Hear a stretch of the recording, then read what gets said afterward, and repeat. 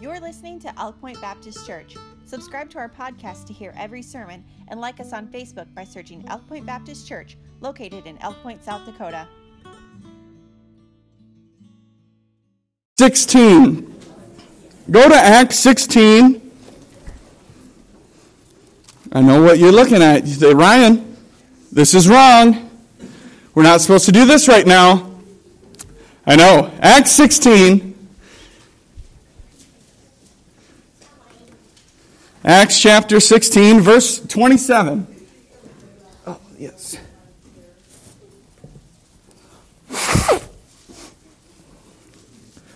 Oh, that was wrong.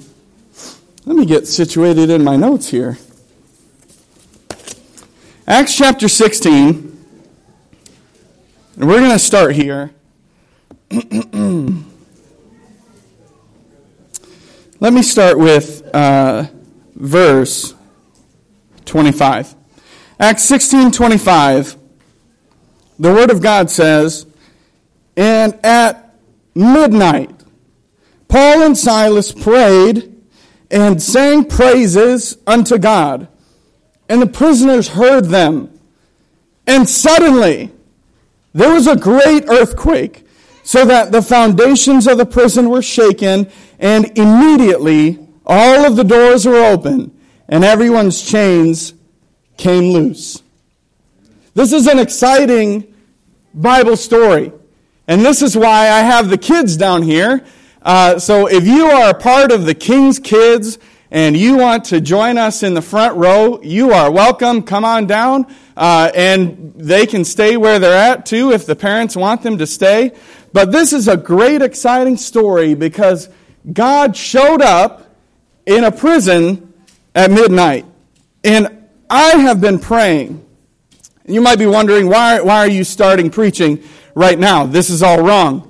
We're supposed to be singing hymns, and we're supposed to be doing announcements. And you messed it all up, Ryan, and just because pastor's out of town at a conference doesn't mean that you can change everything. And I'm not trying to do that. I'm just trying to start a little bit of an earthquake.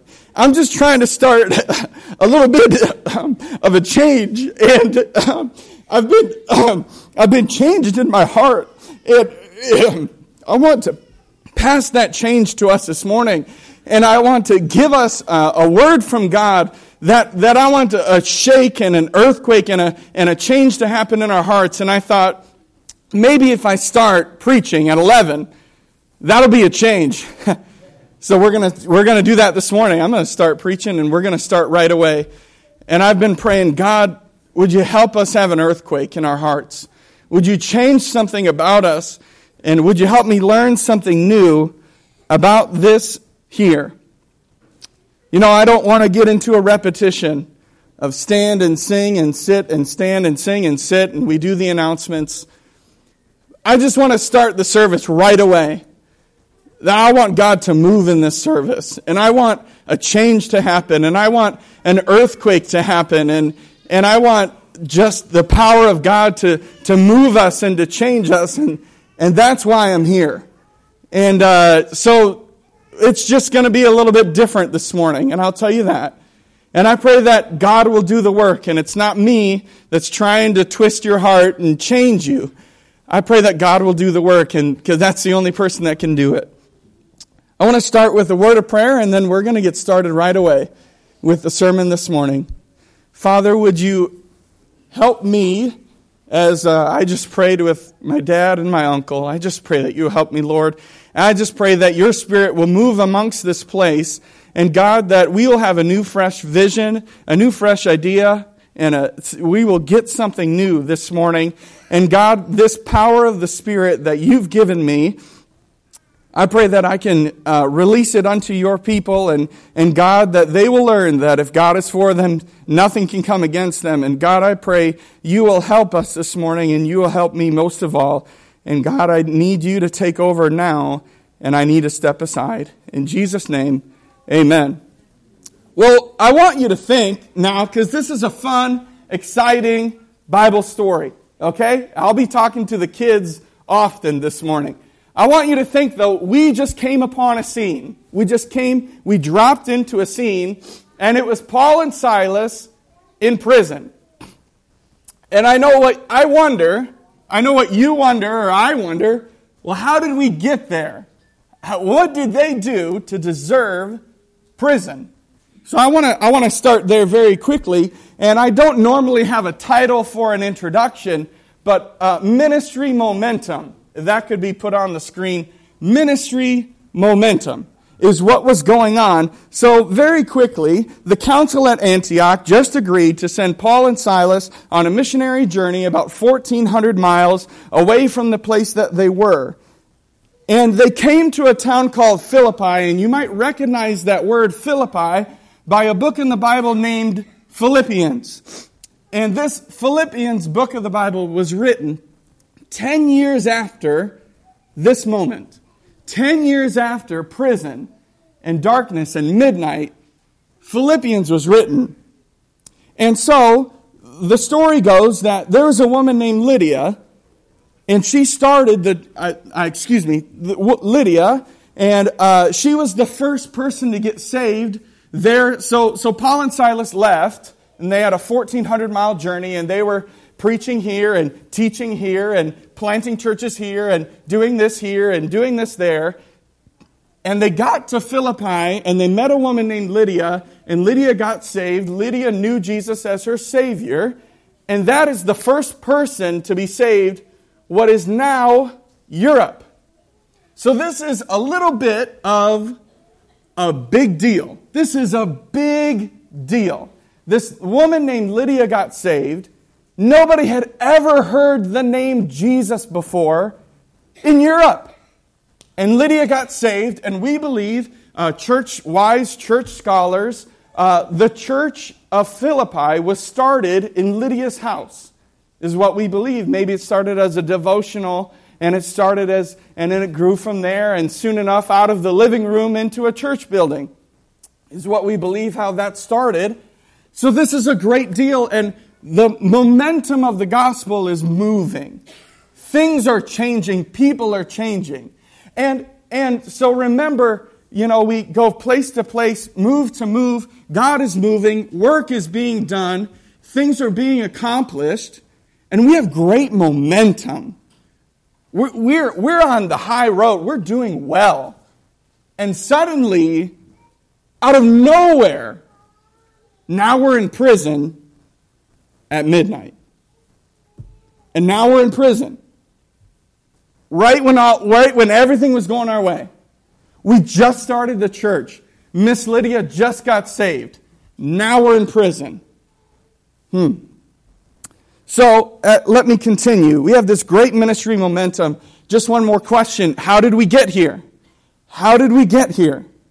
So the story goes how they got to prison.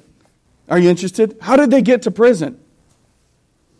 So Paul and Silas, a woman was following them and mocking them and contradicting them. And Paul was so sick and tired of that soon he turned around and rebuked the demonic spirit that was engulfed in this woman. So, something you must know is that this woman, there is little to be known about her, but we believe that she exorcised a demon that was in her. And maybe she was able to do something. She was able to levitate. She was able to make a coffee mug tip over without touching it. Kind of use your imagination just a little bit and help me out here. And she was able to do something. And Paul turns around and said, I rebuke you in the name of Jesus Christ. You leave this woman, get out of her. And the demon left. So now when the woman goes to make money, when the woman goes to watch this magic trick, watch this show, she is no longer available to do this anymore. Now it's gone. Not a thing that she can do anymore. So she goes to her masters and says, I lost my powers. I'm no longer available to make this levitate or the coffee mug spill over, and I can't do it anymore, and I'm in big trouble. And this angered a lot of people. And it was kind of funny to me. I'm like, really? This is the reason why they were thrown into prison? Like they didn't do something else? No, this was the reason. It was when the income of people higher up was in jeopardy, that they said, that's enough, Paul and Silas. You've come to the wrong place. You've come to Philippi. Let me show you something. So they threw them in prison, but first, they beat their backs with rods. And that's how they got here. So great ministry momentum was happening. Great things were being done for the Lord. And then this happens, and out of nowhere, it feels like out of nowhere, like a big roadblock. Now we're in prison, and now it's midnight. The proof of the power and the presence of God in our lives is not an absence of attack, but the ability to withstand it. And just because God is for us never means that nothing will ever come against us. In fact, it almost guarantees that it will. And the greater the calling, the greater the conflict, and the greater the anointing, the greater the attack. And there's no surprise that the multitude and the crowd joined together and attacked Paul and Silas when work was getting done, when ministry was getting done, right when God was moving, because the proof of the power of God in our lives is not an absence of attack, but it's our ability to withstand it. Have you ever had great momentum for the Lord and things are getting done? Everything's going just right. These are short seasons, it feels like. Everything's going just right. I've been doing this really well, and I've been faithful to church, and I feel like I'm growing spiritually. And suddenly, out of nowhere, midnight comes. Out of nowhere, you find yourself bound. Now, let me give a few examples. Remember, midnight represents darkness. And darkness, well, I think that would be like an obvious. Midnight represents darkness, and darkness represents confusion. Have you ever been in a confused place where you're doing everything right? You're doing what the Lord wants you to do, but a situation arises and you can't get clarity on this situation. It's midnight. Have you ever been raising your kids the best that you know how, but soon enough, whether they're sitting here or they're in high school, soon enough they'll be graduating, and you begin to wonder, have I been the right parent for them? Because now I'm scared, and now they're leaving the nest, and what am I going to do next? And now it's midnight. And have you ever wondered, will anybody really love me for me? And I wonder, as depression comes in and anxiety comes in and all of the things that are attacking me, and have you ever been in a crowded place but you feel lonely and you feel isolated and I wonder, do people love me for what they think I am, or because they don't know the real me, and I'm just confused, and it's midnight. Because great ministry momentum was happening and the gospel was being spread. And now I was beginning to wonder what was going through Paul and Silas's minds. And the attacks that were going through their mind, thinking, I was getting everything right. People were getting saved. Churches were being planted. I was doing what was right. And then attacks started happening. Oppression started happening. And it's midnight. Now, the Bible says that the Bible says that Satan has fiery darts. There's fiery darts of the wicked. And I've had a lot of thoughts in my mind of fiery darts. Now, I got a little bit ahead of myself. I've tried my best to work on my sermon here. But hey, kids, all the kids, I'll be talking to you a lot, so I need you to pay attention. Oh, by the way, I forgot. I have way too much candy on my hands. And, if you maybe might participate and answer my questions and sing along later on, you might actually get some candy. So, the offer is there. So, Have you ever been up at midnight? You want to raise your hand? Have you ever been up at midnight? You have? You have? You have? Wow, that's late. That is really late. I bet at that age, I think I would answer yes, but it was maybe because I was crying or maybe because I was doing something I shouldn't have. Something like that. I like when my mom is in the service and she's like, yeah, we know what you did. Everything gets amplified at night. All the kids, everything gets amplified at night. Have you ever wondered, I heard a noise in the kitchen, someone's here, someone's breaking in, something's happening, I heard a noise in the kitchen. And you run to mom, what'd you say? Right, she said it's just a hamster. You run to mom and say, Mom, someone's in the kitchen, it's midnight. Ah! And mom says, go back to bed. That was the refrigerator returning on. Okay. Have you ever been really afraid? Now, I slept in the basement. Anybody sleep in the basement? Isn't it cold down there? So I slept in the basement. And I heard a click. You go, click. Whoosh. I'm like, whoa! Someone's in the furnace room. Someone broke in, and for some reason, they're taking up shop in the furnace room, and I'm really afraid of what this man or beast is going to do, and they know that I'm the nearest bedroom to the furnace room was me. I'm really afraid, and of course they're not going to attack my sister first. They're going to attack me, my luck. I go to Mom and say, Mom, someone is in the furnace room. And Mom says, Ryan, that's the sound of the furnace turning on. Go back to bed. Because sounds get amplified in the night. And what didn't bother us during the day, because all those things happen during the day. The fridge turns on during the day, the furnace turns on during the day, and everything that happens during the day, it didn't bother us. But once it's midnight, now everything gets amplified and it changes.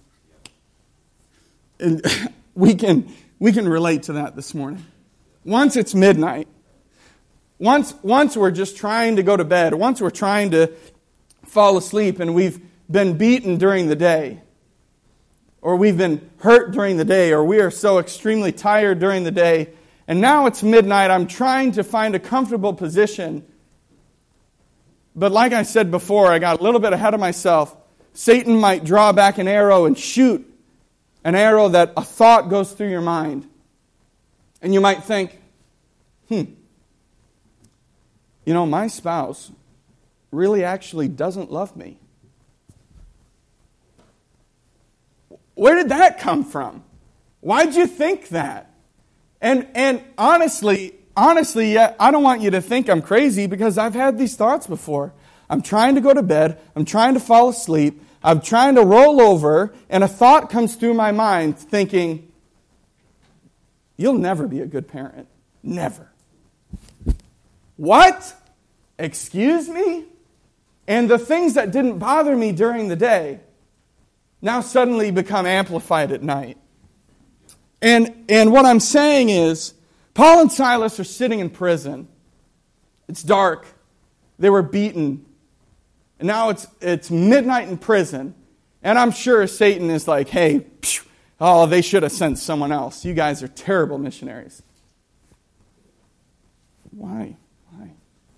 You guys should have, I got a thing. Are you working out?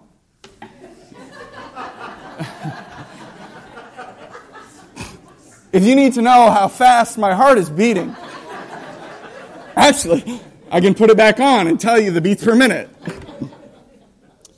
Everything gets amplified at night. And these fiery darts go through our minds and attack us. So Acts 16:25, what did they do? Acts 16:25, we already read this. At midnight, Paul and Silas prayed and sang praises unto God, and the prisoners heard them. How do you sing at midnight? How do you sing when all of that stuff I mentioned, all the momentum stopped like a massive roadblock, And all of the fiery darts thinking, I'm not good enough. What a loser I am. And why did God choose me to do this? I'm laying in prison. I was beaten and whipped. And now I'm going to sing and praise God? How do you do that? How do you get through your midnight? How do you do that? Well, I want to start with number 1, memorize. All of my points start with the letter M. You know, if I'm on a point, it's the letter M. I think M&M's would be appropriate. The letter M. Man, this candy is so delicious. I tasted it already, and you guys are sitting still and doing great. So far, so good, okay? All of you. Memorize. M. How do you sing in the dark? Listen, please. How do you sing in the dark? No hymn book available. There's no lyrics on the screen. There's no piano playing. There's no certainty of the outcome of that trial. Paul and Silas didn't know what was coming next, but they had it memorized. That is the only way you can sing at midnight. If you memorize the melody in the light of day, you'll have a song to sing in your heart when midnight comes. Now, I thought we would have some fun this morning, and again, we're going to do things a lot different. So I want to make midnight happen, and that would require turning the lights off, Brother Danny. So we're going to turn the lights off. We're going to flip to a blank screen, because we need to think, what do we have memorized? Because Paul and Silas were in jail. They were prisoned. They were shackled. Their feet were shackled to the ground. And you have to think to yourself, what do I have memorized? You have some verses? Do you have a praise in your heart? I know a verse, I will bless the Lord at all times, and His name will forever be in my mouth.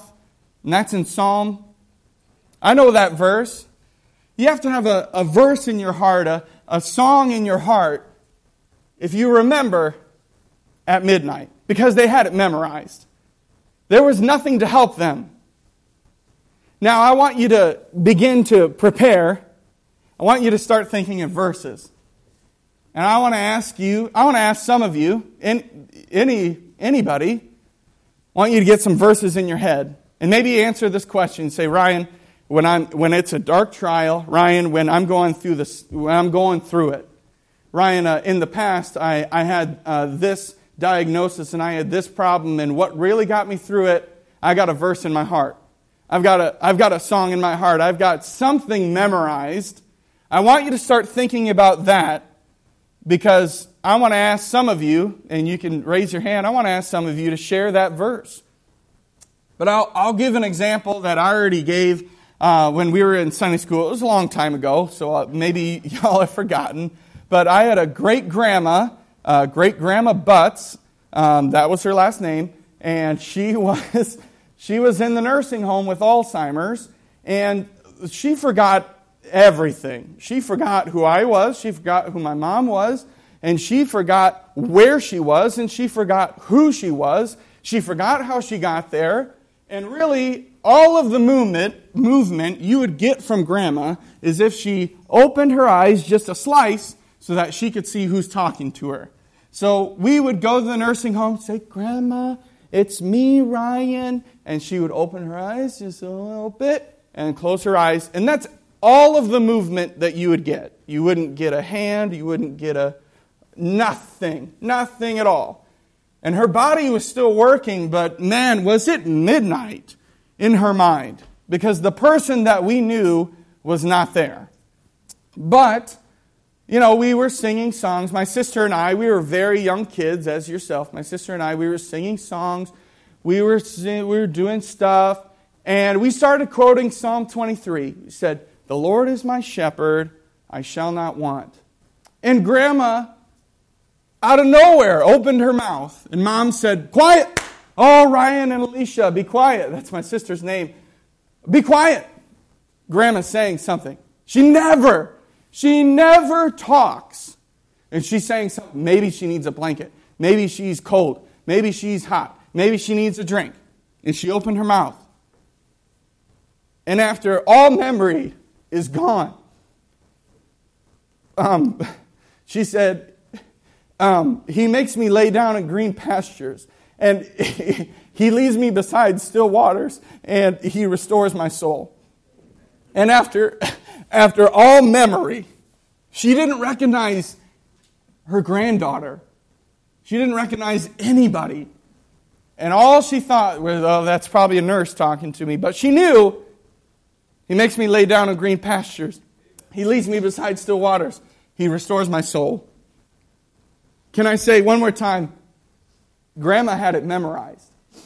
Grandma had it memorized. She had it in her mind so that when it was midnight and she was in a deep, dark trial and she forgot everything, she still knew God. She still knew God was with her and that the Lord is my shepherd. And I wonder this morning, I know some of you don't like microphones and some of you do.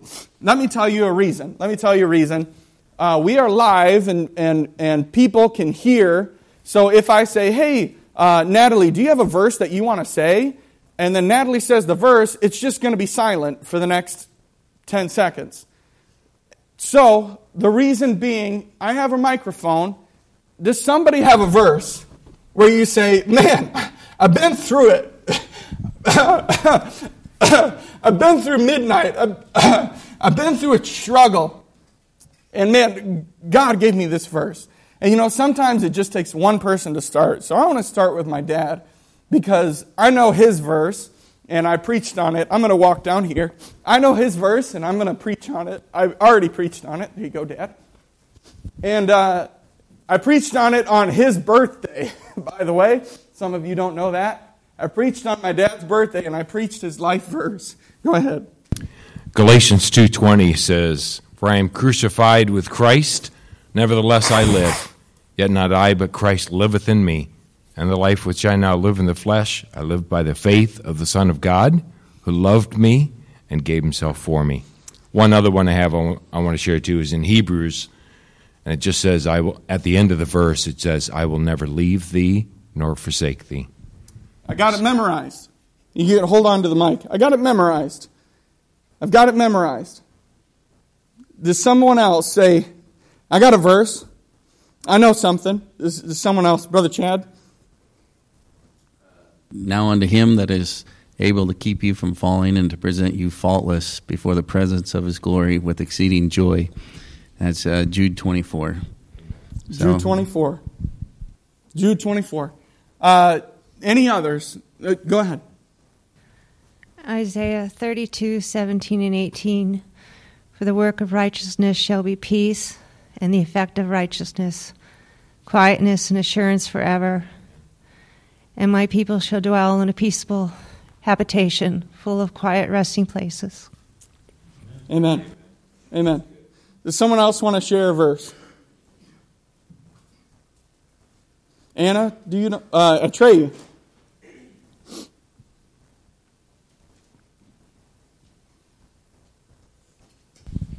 Isaiah 41:10. Fear thou not, for I am with thee. Be not dismayed, for I am thy God. I will strengthen thee. Yea, I will help thee. I will uphold thee with the right hand of my righteousness. Amen. By the way, Pastor sent that to me this morning. So, yeah. He knew I was going through it. I want to give it to, I was hoping Greg would say something. This is my Uncle Greg in the white. He's going to say a verse. So this is a verse that John Lake used when the bubonic plague and when we had the coronavirus. I had learned that he used this verse, and as dead people were being piled up in the streets and everybody scared to death to even touch them because foam was coming out of their mouth, and he took it upon himself to go bury these people, and everybody else was protected with their masks and their gloves and was scared to death of this plague. He said they said, now that we have a vaccination for this, can we give you that? And he said, I don't need it. And they said, well, this is a deadly plague. You touched all these, people. And he said, I don't need it. And they said, why don't you need it? And he says, I go by Romans 8:2, and it says, because through Christ Jesus, the law of the Spirit of life has set me free from the law of sin and death. Amen. And he used that verse and banked on it. And they said, he says, take that froth out of their mouth, put it under your microscope and take a look at it. And they did. And it was alive. It was wiggling. And he said, now put some in my hand. I'm going to prove this to you. And they put it in his hand. And after they put it in his hand, they put it under the microscope, and it was dead. And he says, that's what the law of the gift of life will give you. Amen. And so I thought that was... Amen. Good. Can you pass it down to Dad, please? And I have one more that I want to call on. Come up here. It's Miss Melanie. So one time I was in the back, and I admitted to Miss Melanie that I'm still afraid of the dark, and I told you that in confidence, so please keep it to yourself. Still afraid of the dark, still afraid of the basement I'm in. And Miss Melanie said, oh, I know a verse.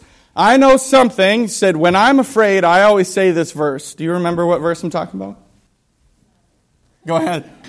What time I am afraid, I will trust in thee. And what verse is that? I don't know. What time I am afraid, I will trust in thee. Do you have another one? Yeah, my verse was going to be 2 Corinthians 2:9. And he said unto me, my grace is sufficient for thee. Yes. For my strength is made perfect in weakness. Most gladly, therefore, will I glory in my infirmities, that the power of Christ may rest upon me. Amen. Amen. That'll be just quickly the end of that. I don't have to feel hope to have hope. I've got it memorized. I don't have to feel that God is faithful to know that God is faithful. I've got it memorized. I've got it in my mind. And it doesn't have to be proven. So not only did they praise God and maybe they had verses to say, but they also sang in the dark. They also sang at midnight. And this reminds me very quickly, and I really need you to participate, okay? Now this is not just for the kids. I really need you to participate, okay? I'll say that very clearly. There's Abby. Abby, please participate, okay? So I want to say this just very quickly, get it off my chest. There was a family in Eastside Baptist Church, great friends of ours, and the father's name was Todd, and Todd developed brain cancer, and that was just in the early 2010 range. Anyway, Todd developed brain cancer, and I remember the day when my parents texted me, or I think it was a text, and they said, Ryan, we're going up to see Todd in the hospital. I don't know how much longer he has to live. I said, okay. Okay, so I hopped in the shower, and I came up to the hospital, and when I got out of the elevator, out in the elevator, in the hallway was about 30 people from Eastside Baptist Church. I didn't know any of them were there. I just knew my parents were going up there. 30 people from Eastside Baptist Church were standing in the hallway of that hospital. And inside the hospital room was Todd, his wife, and his 2 daughters. And it was difficult. And it was midnight. And it was midnight in Todd's brain where, similar to my grandma, that the body was there, but the person that we knew was not. And it was midnight to a wife who was losing the love of her life. And it was midnight to two daughters that was losing their father. And it was midnight in a hallway where I felt pretty helpless. And I began to wonder, why did I come here if all I can do is stand in the hallway? I can't help Todd. I can't help his family. And I don't know what to do. And I was standing there, and it was midnight to us. It was midnight to that church. But out from the room came a noise that was extremely unexpected. You know, a noise that you might expect is weeping and wailing. It was not that noise. It was an unexpected noise. It was not the noise of the beeps of the machines. Not that noise.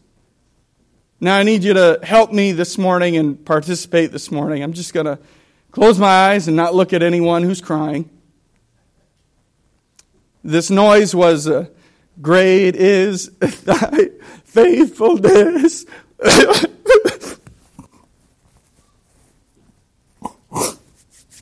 I'm trying my best. I want you to sing with me, please. Great is thy faithfulness, verse 1.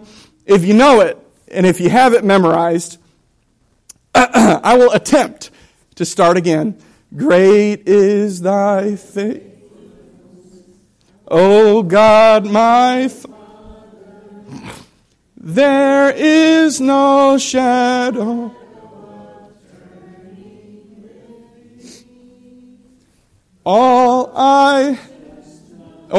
The compassions, they fail not, as thou hast been. Sing the chorus. Great is thy faithfulness. You have to sing at midnight.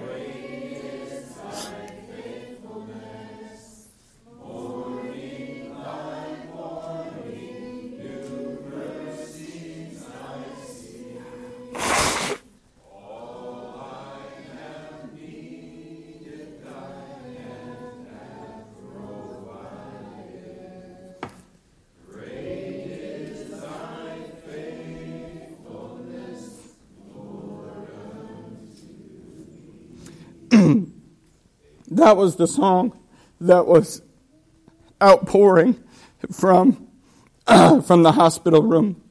Not the sound that I expected.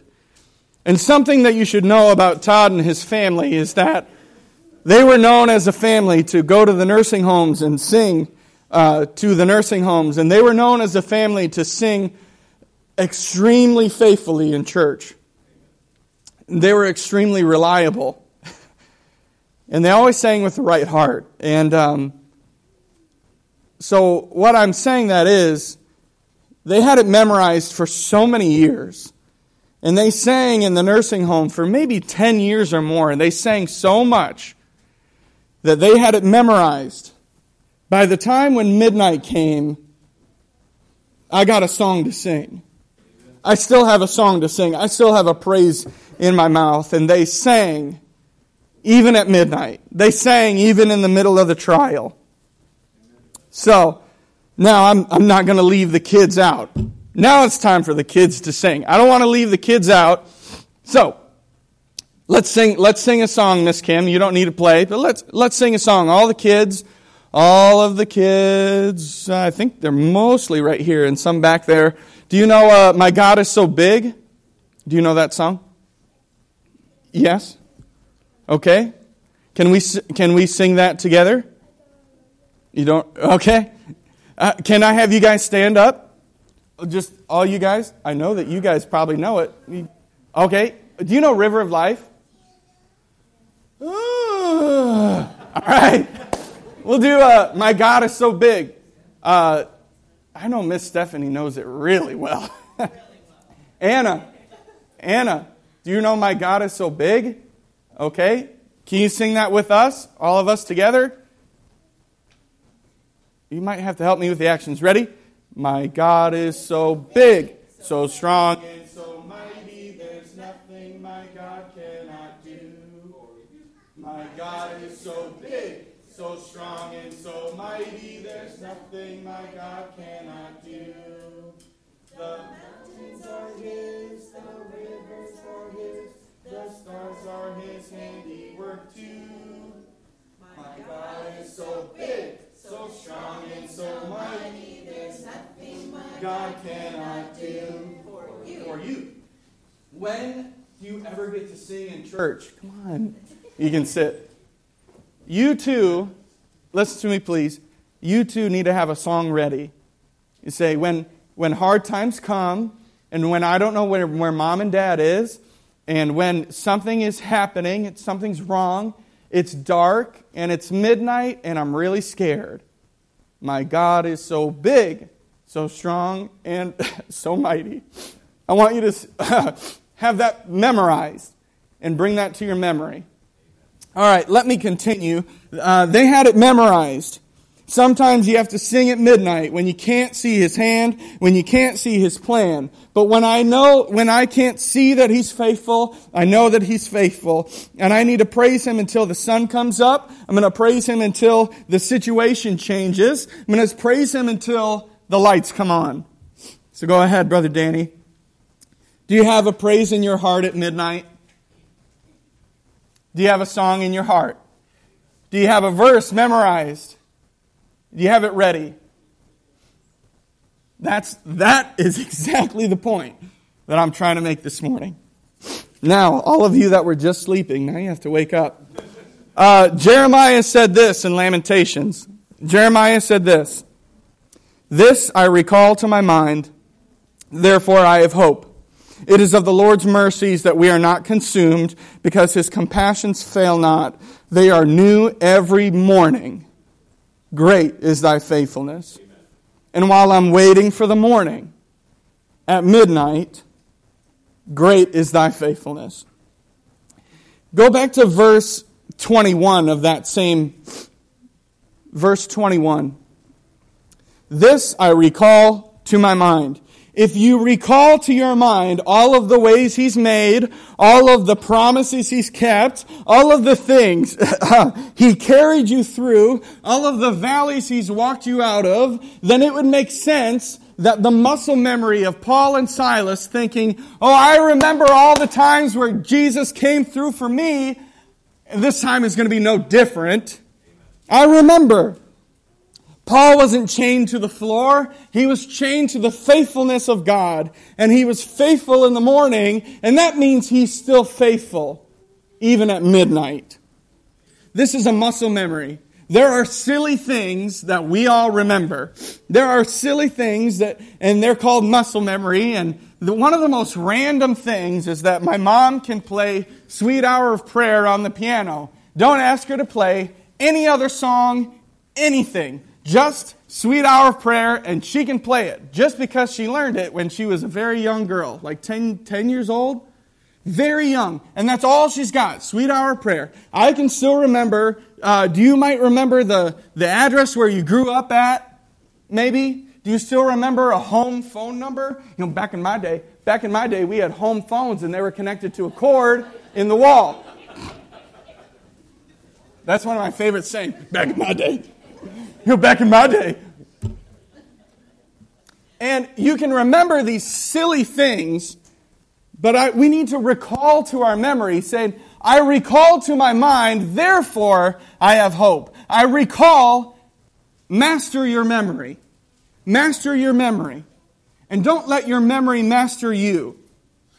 He said, when you bring back the memory, for Paul and Silas, it's cool to me that when Paul and Silas were in prison and they were chained to the floor and they were beat with rods, he said, all right, Paul, all right, Silas, it's time to sing. All right, Paul, Silas, hey, guys, it's time to praise the Lord. And how did they know that? It's like it clicked with them, and that is the muscle memory. So you might have to remember some things so that when you remember that street address that you know for no reason, and you remember that phone number that you know for no reason, or a pager number, or something like that, you have to recall to your memory other things like, oh, I will bless the Lord at all times, and His praise will forever be in my mouth. If God is for me, who can be against me? I am convinced that neither life nor death, angels or principalities, nor things above the earth, nor things under the earth, nor present or things to come, anything in this midnight hour can separate me from the love that God has for me. Amen. And when you come to this point of midnight, suddenly it's like, oh, I know what to do. Got it? No, it clicked. I know what to do. It's time to praise the Lord. It was an obvious click for them. And I so appreciate that. Remember, memorize. You have to have something in your heart so that you have a praise to sing and a praise to be had at midnight. You have to be putting something in your heart. And you might wonder, why does Mom and Dad take us to church all the time? Every Sunday, every Wednesday. Why can't we do something else?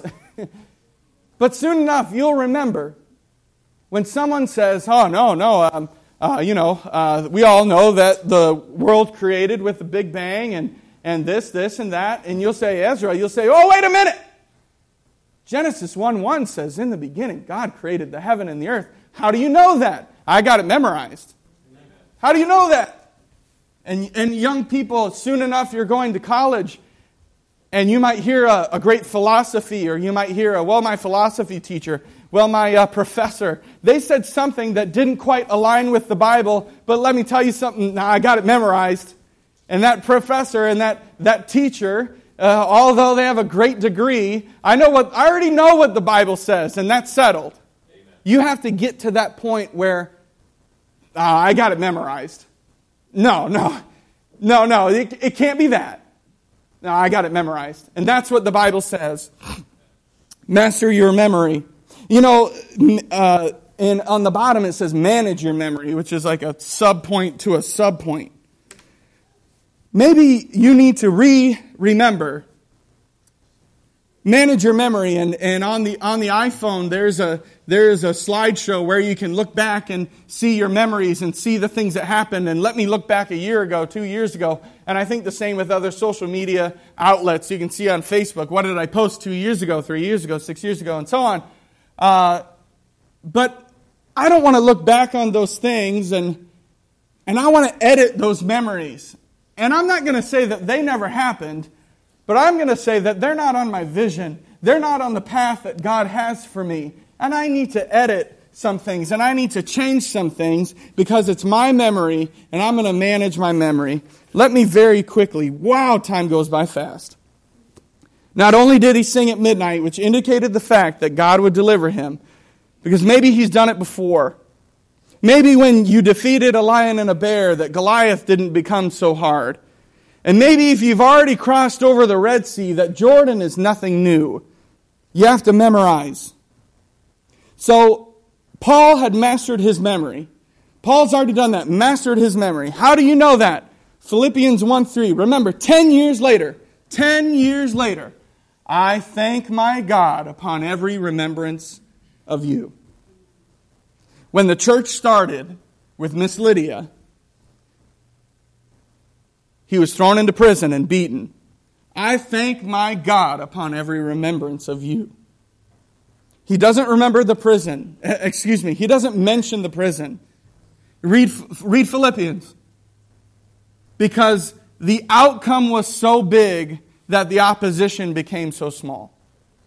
And what God was doing, the movement that God had, became so into light, and God was magnified, that one night in prison was just insignificant. The purpose was so big that the prison became small. Well, let me continue, and I need to be really fast. Do you remember what happened when Paul and Silas sang? What happened to Paul and Silas when they were in prison? Well, we already read that. The doors came open and the chains were loosed. And it would be great to preach a sermon on what happened at midnight. But we need to start to consider that the miracle might not be what happened at midnight. I want you to consider that. God came in, the chains came loose, and that represents freedom, and the doors came open, and that represents escape. And what happens next? So Acts 25 and 26. And suddenly there was a great earthquake, and the foundations of the prison were shaken. Immediately all the doors were open, and everyone's bands were loosed. Now, very quickly, young people, if you're in prison and God comes in and makes the bands go off your feet and He opens the doors, what are you supposed to do next? Run away. You get out. And Trey, you go to the next, the letter M. Get out. It's time to move. Mobilize. Memorize. Mobilize. I'm out of there. God answered my prayer. Great is thy faithfulness. My God is so big. The chains came loose. The doors are open. I'm out. But that's not exactly what happened. That's not exactly what happened. And I know I don't get to write the Bible. And this is a funny thing. I don't get to write the Bible, but some things I wanted to see was maybe a great prison escape. Somebody crawling through the sewer, coming out in the rain. If anybody knows what I'm talking about. All right, I want to see maybe like a Mission Impossible with a rope tied to your back. Dun, dun, dun, dun, dun, dun. Getting out of the prison. But that's not what happened. And I don't want to disappoint. Because that's not what happened. Now, Acts 16:27. And the keeper of the prison, awakening out of his sleep, seeing that the prison doors are open, he drew out his sword that he would have killed himself, supposing the prisoners had fled. Well, yeah, that's what you're supposed to do. You're supposed to flee. You're supposed to mobilize. You're supposed to get out. But Paul and Silas didn't get the notion. You know, if there was ever a book, Prison Escapes 101, Paul and Silas need that book. They were better at starting churches than they were at prison breaks. And they were better at being missionaries than they were at getting a little bit of a notion that maybe it's time to get up and get out. So, but have you, very quickly, this is funny, and I told Nicole that I would say her name. So Nicole Olson is a teacher, and she's in the nursery. And the funny joke, I just want to tell quickly, have you ever been in school, and it's Friday, and it's like just time to leave. It's like 2:30, and school's out at 3. And someone says, Mrs. Olson, are you going to take up our math homework, Mrs. Olson? I totally did it, Mrs. Olson. Are you going to take up our math homework? Because Paul says, now go to verse 28. Paul cried with a loud voice. He says, do not do thyself nor harm. We are all here. He's speaking for everyone. He says, don't harm yourself. We're all here. And I thought that was pretty funny. We always preach about what happened at midnight, but we have to, maybe this miracle is what happened after midnight. God put something in Paul's heart before midnight, which gave him a song to sing when midnight hit. Why are you singing and praying if you're going to sit there when the doors come open? Why are you singing and praising God if you're just going to sit there?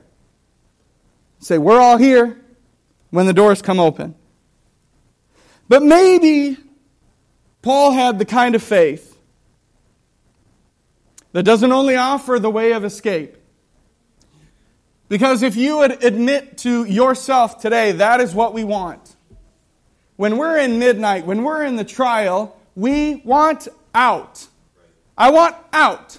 I want out of my debt. I want out of my relationship. I want out of my circumstances. And I want out of this situation that wasn't come up upon me. It's not something that I did, but I was just in the right place in the right time with the right family. And now it's all on me, and we want out.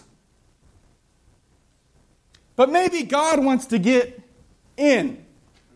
Maybe God wants to get into your budget. Maybe God wants to get into your situation. Maybe God wants to get into your terrible circumstances. Maybe God wants to get in to your family. Because the miracle at midnight, they sat there. Because Paul wasn't trying to get out. Paul was trying to bring the gospel in. Paul said, Mr. Prison Guard, you do not need to kill yourself. Wait a minute. I got good news for you. I know Jesus, and I can tell you about him. I'm not trying to leave. I'm trying to bring the Lord in. And he sat there. Same with Silas. They sat there. So, don't kill yourself. What happens when the hostage becomes the host? And Paul turns around and sees an opportunity. Not an open prison door. He saw an open door for the gospel. Let me say to you this morning, there is an open door of opportunity this morning. There is a wide open door for someone that doesn't know Jesus this morning. For someone that says, I'm in bondage, I'm in prison, it's been midnight, Ryan. You don't know what's going on. It has been midnight. It's been a terrible trial, and I'm going through it, Ryan. I'm going through the hard stuff. Let me tell you, I want to quote a song. If you've got chains, he's a chain breaker. And if you feel lost, he is the way maker. And if you need freedom, if you need saving, he's a prison shaking Savior. If you've got chains, he's the chain breaker. Amen. I quoted a song there. He said, I got problems, I got issues, and we're trying to bring the gospel in. We're not trying to get out.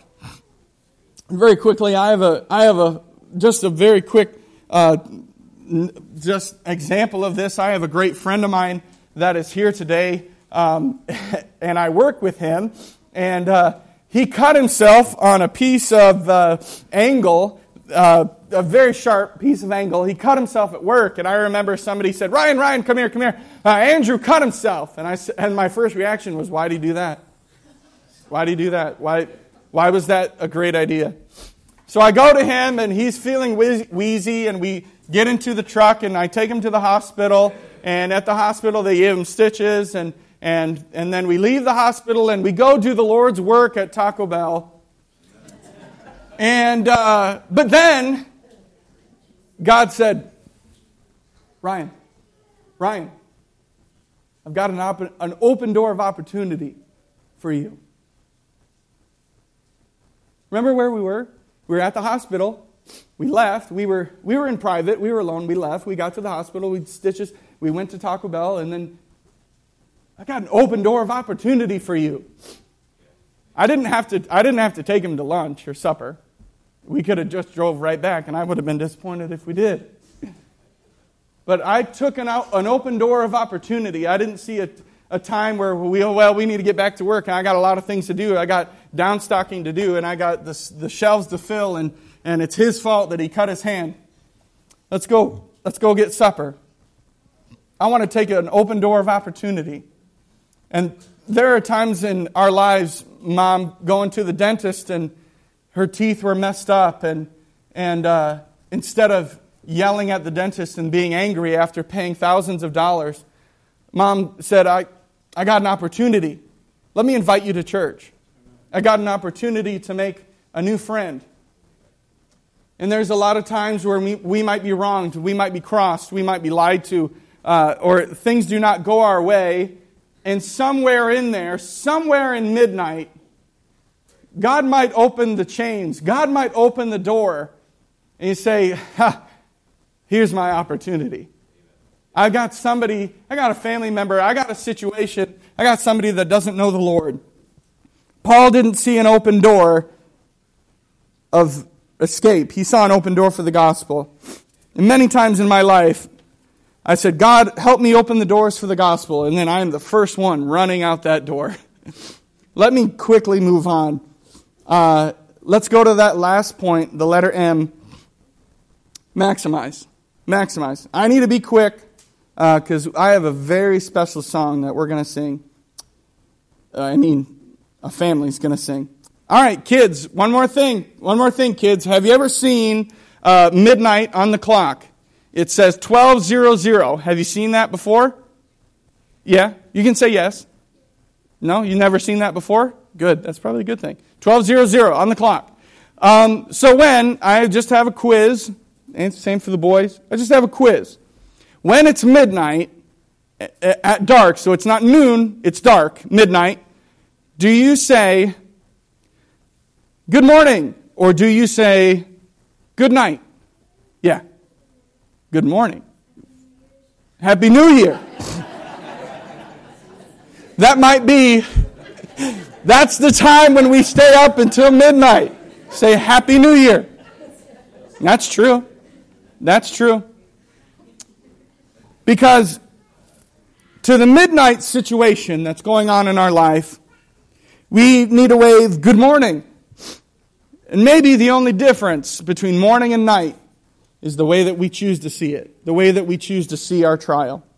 Let's go to James 1, 2, and 3. My brethren, my brothers in Christ, count it all joy when you fall into diverse temptations. The next verse. Knowing this, the trying and the trial and the midnight of your faith, it works patience.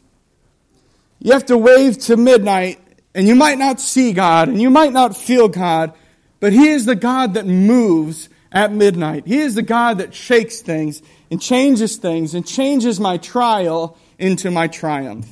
They were getting out of prison the next day anyway. They were there on overnight charges, and Paul wasn't trying to get out. Paul was trying to maximize. Paul was trying to take the opportunity for someone to know Jesus, and it's not just that I made it out of midnight. It's how I made it. I didn't just make it through midnight. I didn't just make it through my trial. I made something of it. In Acts 16, 29 and 30, let's finish our story. I'm trying to be quick. Then he called for a light. He sprang in and came trembling and fell down before Paul and Silas. This is the jailer. And they brought him out and said, Sirs, what must I do to be saved? Paul is in pain, but he remembered his purpose. He made sure before he got out that the gospel got in. Acts 16:31. Here's was his answer. And they said, Believe on the Lord Jesus Christ, thou shalt be saved, all thy and thy house. Let's keep going. And they spake unto him the word of the Lord, the word of our Lord, and to all that were in his house. And he took them that same hour of the night, same hour of midnight, and washed their stripes, and was baptized, he and all his straightway. And when he had brought them to his house, he set meat before them, and rejoiced, and believing in God, all of his house. God used the thing that was holding him hostage to complete their healing. The very thing that wounded them was healing them. So everything that I went through, I didn't just live through it. I learned from it. We have to stop believing that just survival is success. Just getting through midnight. Just getting through the trial. Not just survival is success, but making something of it. I'm not leaving midnight, but I'm carrying hope with me into the next one. Maybe it's the things that are trying to destroy you today that God is using, and that God will heal you tomorrow. God doesn't want you to leave empty-handed. Whether you know Christ this morning or you have a personal relationship with Him, He does not want you to leave midnight or this service empty-handed. And if you don't know Him today, you haven't put your faith in Jesus Christ as your personal Savior, He does not want you to leave this service today without knowing Him as your Savior. I will not leave incomplete. I will not leave this service incomplete. Paul, when he left Philippi, he didn't leave with an empty stomach. He left with some battle scars, a bruised back, and a tired body. But he came out of midnight full of hope, full of life, full of God. I don't have open wounds, but God is using that thing that's trying to destroy me. But now it's freeing me, and I'm stepping into this week with a full belly, a full heart, full of joy and expectation, and I am not going to leave incomplete. Amen. So today, this morning, I'm trying to be as fast as I can. We saw that this prison guard said, wow, what must I do to be saved? What must I do to know Jesus?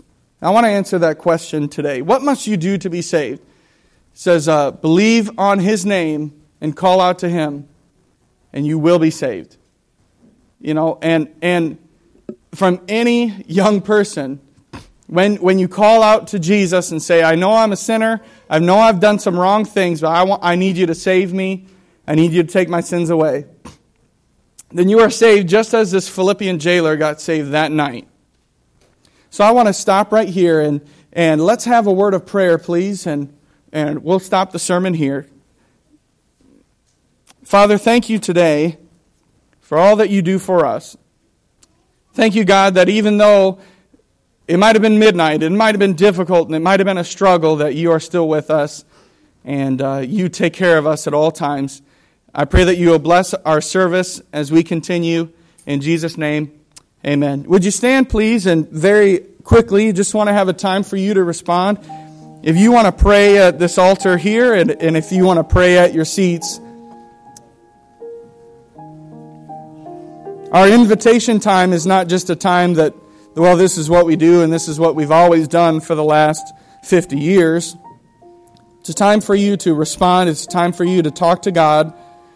And that feeling and that conviction that you're having right now, that we're going to use that and talk to God about it. So would you do that this morning?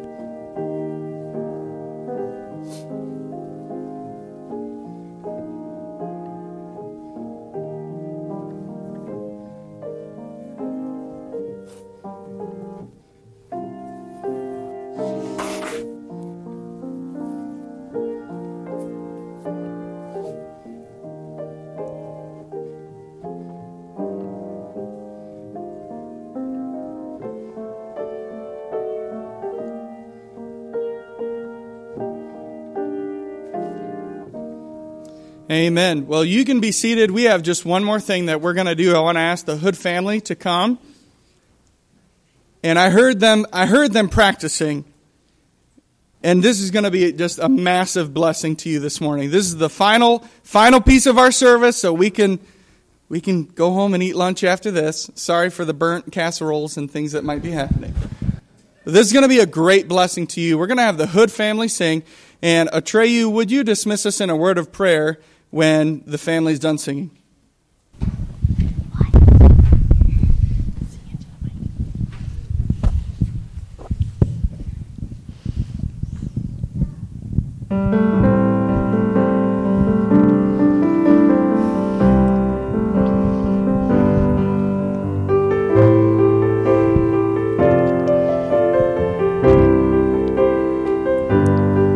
I've got a heart that's full of faith-filled helplessness.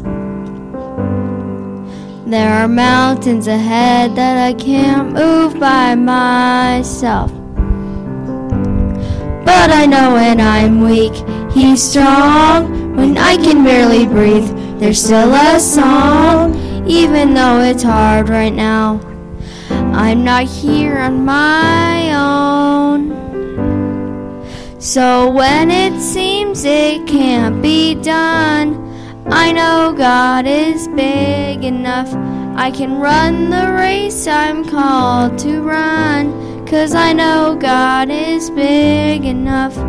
He'll finish everything He starts and meet us right here where we are. And I can feel faith rising up, 'cause I know God is big enough.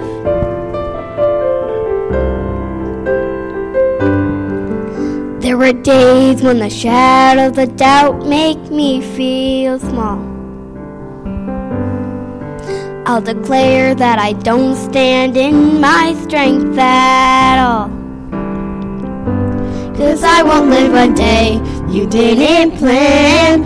Every single moment is in your hands. Even if the whole world shakes, you're the rock on which I stand.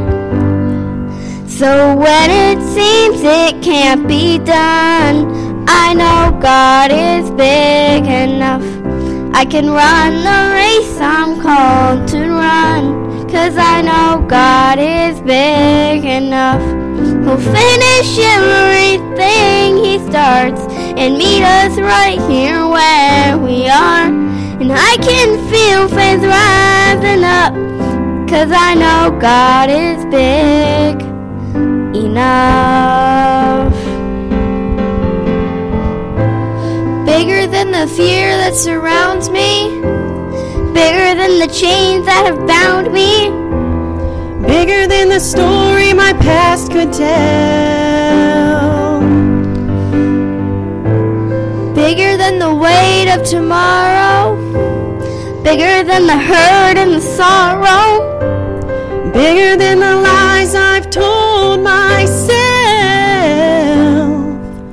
So when it seems it can't be done, I know God is big enough. I can run the race I'm called to run, 'cause I know God is big enough. He'll finish everything he starts and meet us right here where we are. And I can feel faith rising up. So when it seems it can't be done, I know God is big enough. I can run the race I'm called to run, 'cause I know God is big enough. He'll finish everything he starts and meet us right here where we are. And I can feel faith rising up, 'cause I know God is big enough. Yeah, I know God is big enough.